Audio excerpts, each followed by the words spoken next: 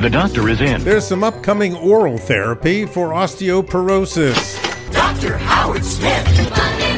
Monday. The loss of bone calcium and structural integrity is a scourge of aging that particularly affects women. The common treatment stops bone dissolution with biphosphonate drugs like Fosamax or Actonel. A more direct approach, though, is the stimulation of bone formation, which usually requires repeated injections of parathyroid hormone.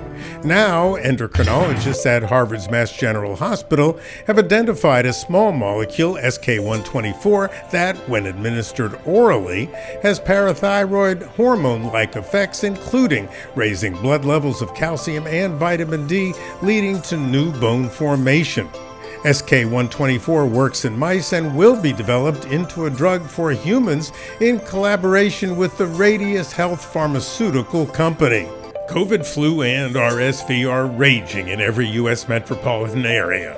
Protect yourself and your family, and you know just what to do.